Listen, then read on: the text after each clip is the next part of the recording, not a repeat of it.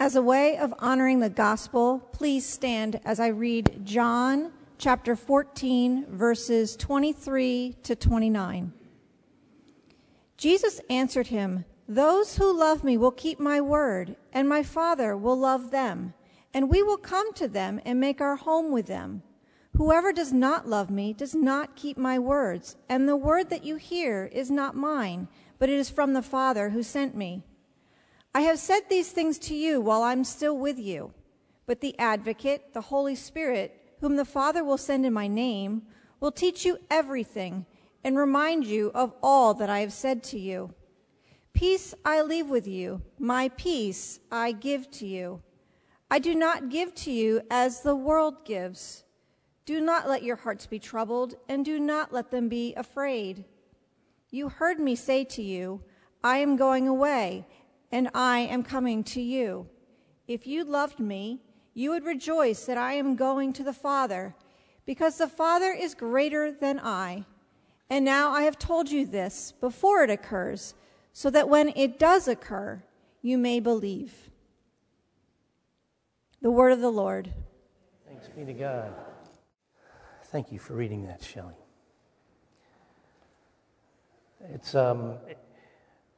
It's interesting to me that one of the things that's trending on Facebook is Daniel Berrigan. Daniel Berrigan died yesterday. I think he was 94. And I felt led to just tell this brief story about him. The one time I met him, I was at a lunch at Drew University, and at this round lunch table, similar to the round tables we have down in Rada Hall, there were maybe 8 of us there. I was sitting next to Daniel Berrigan, and across the table was Governor Tom Kean. And I thought to myself, first of all, how did I get here? And only God could arrange such a table, to have Dan Berrigan and Tom Kean. During the meal, I remember asking Father Berrigan, I said, Father Berrigan, he said, "Oh, cut it out, call me Dan." Dan, you have been arrested so many times. You have fought for social justice in so many decades, and you have seen relatively little change. How do you keep doing it? And he put his salad fork down and he looked around the room as if he was going to tell me a state secret. And he leaned over to me and he simply said, "Vodka."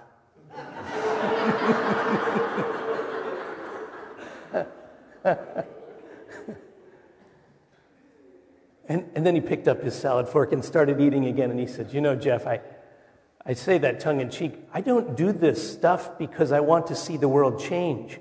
I do this because it's right." That's always stuck with me, because sometimes Christians, we need to do things not because it's popular, not because it will sway people's minds. We do it because it's right. But discerning what is right is not easy. And that's why we need each other. That's why we need the Church of Jesus Christ. That's why we need the Holy Spirit, who can help us and guide us to discern that which is right. And so today's scripture is Jesus. It's a farewell discourse to his disciples that only his disciples hear, and those who wrote it down generations later, and those who hear it now in the context of Christian faith. And it's a foreshadowing of Jesus saying, "I am going to go, but the Holy Spirit will come and will lead you to the truth, will guide you to what is right, will teach you everything that I have said to you." Now, when I was in seminary, I read and heard and was taught that the Gospel of John was probably written between 110 AD and 120 AD. Now, the scholarship says that the Gospel of John was probably written between 80 and 90 AD. I don't know what they're teaching now at Drew. Is that about right? I see you nodding, Micah. 80 to 90. Whenever that was, we know that the community of Christians were beginning to gather in house churches. And it's important for us to know this context. The house churches were Christians who would gather sometimes in the cover of darkness, sometimes to hide from the authorities, and then they would gather at the synagogue. Well, there was a tension in the Johannine community, which was probably in and around Ephesus, and there was a tension between whether we are Christians or Jews or Jewish Christians. And many of the house churches who would meet to study together, to pray together, to support one another in trying to follow Jesus together, were being kicked out of the synagogues, in certain synagogues, because they were at odds. They were arguing with theology. Things don't change, huh?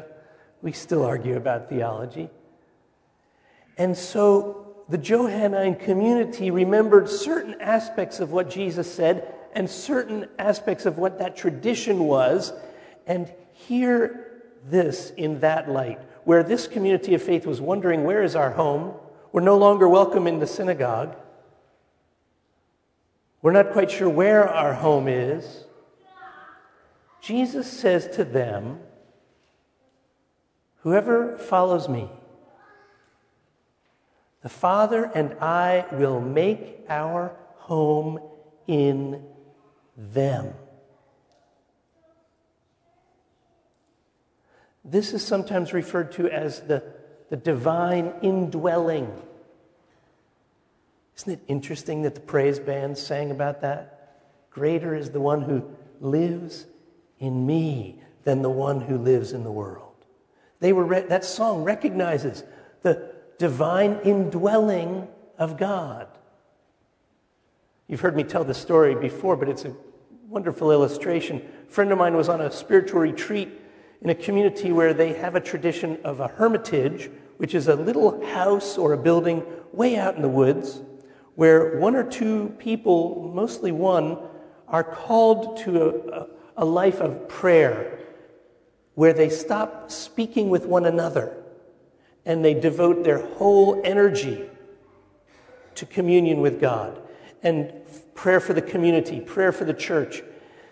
My friend was walking through the woods in the vicinity of that hermitage, and he saw the hermit coming towards him on the path.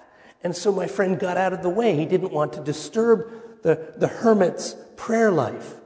The hermit broke his silence, ran over to my friend and said, "Look, you're a preacher.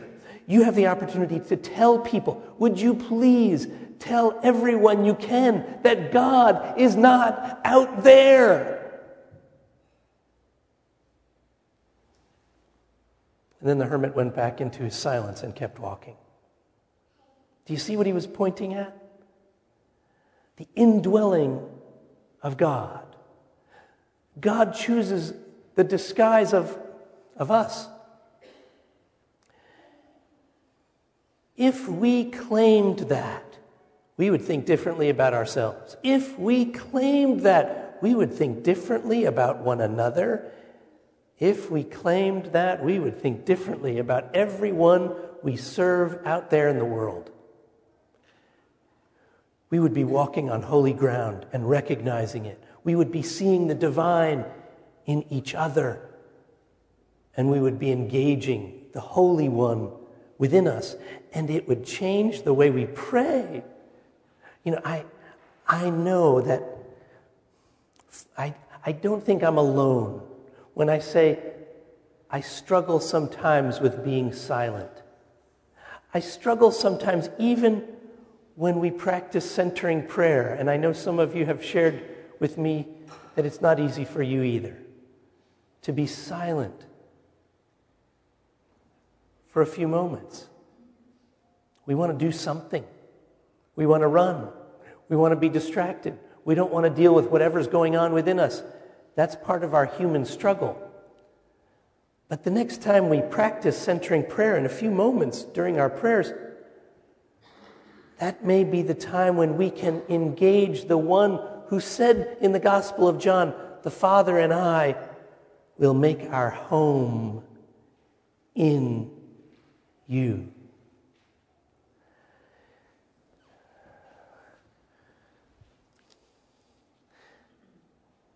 This may be one of the ways that we live into the prayer that we have been praying, make us one with Christ.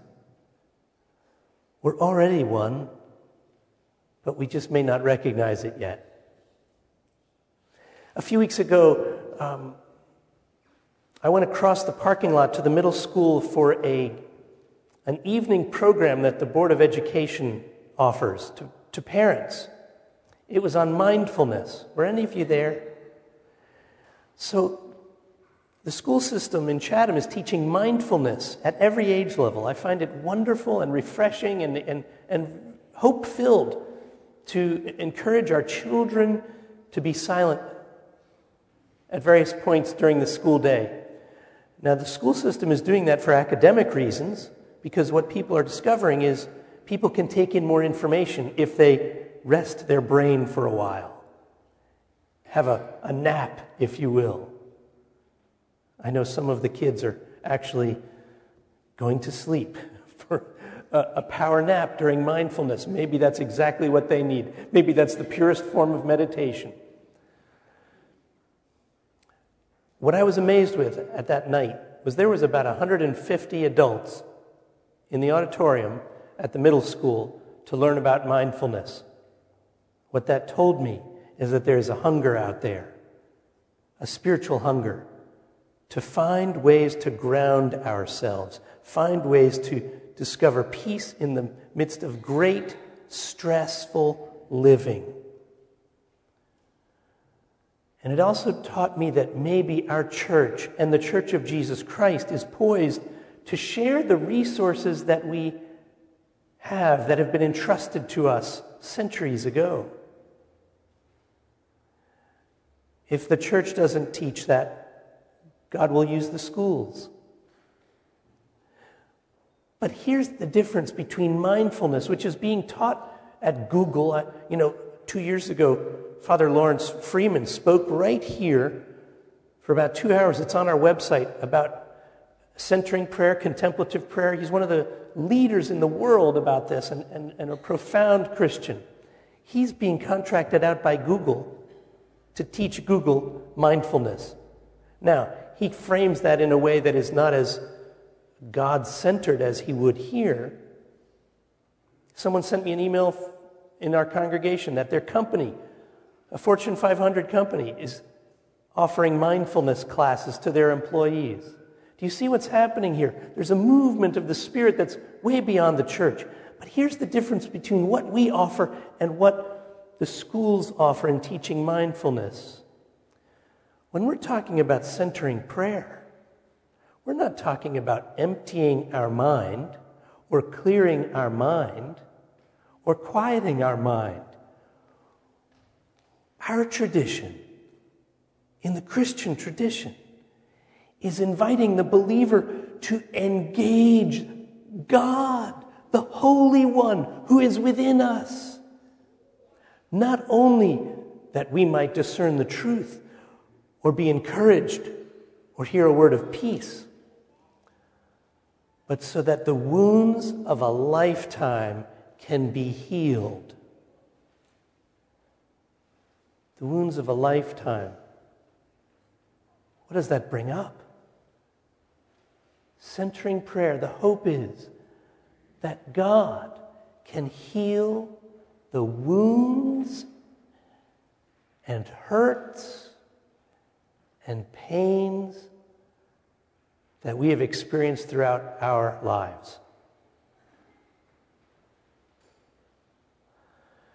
That's some significant work and some significant gift that God can give for us. But briefly, this is also what might happen. Jesus promised the Holy Spirit to his disciples and to us and to Christians of every age.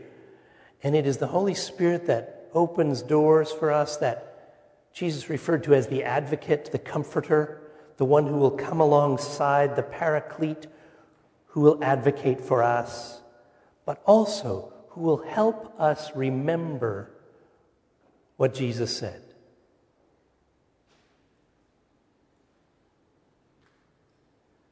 Jesus said I will send you another advocate, the Holy Spirit, whom the Father will send in my name. And the Holy Spirit will teach you everything and remind you of all that I have said to you. And then Jesus says what maybe the Holy Spirit wants us to remember today. Peace I leave with you. My peace I give to you, not as the world gives. Do not let your hearts be troubled. And do not let them be afraid.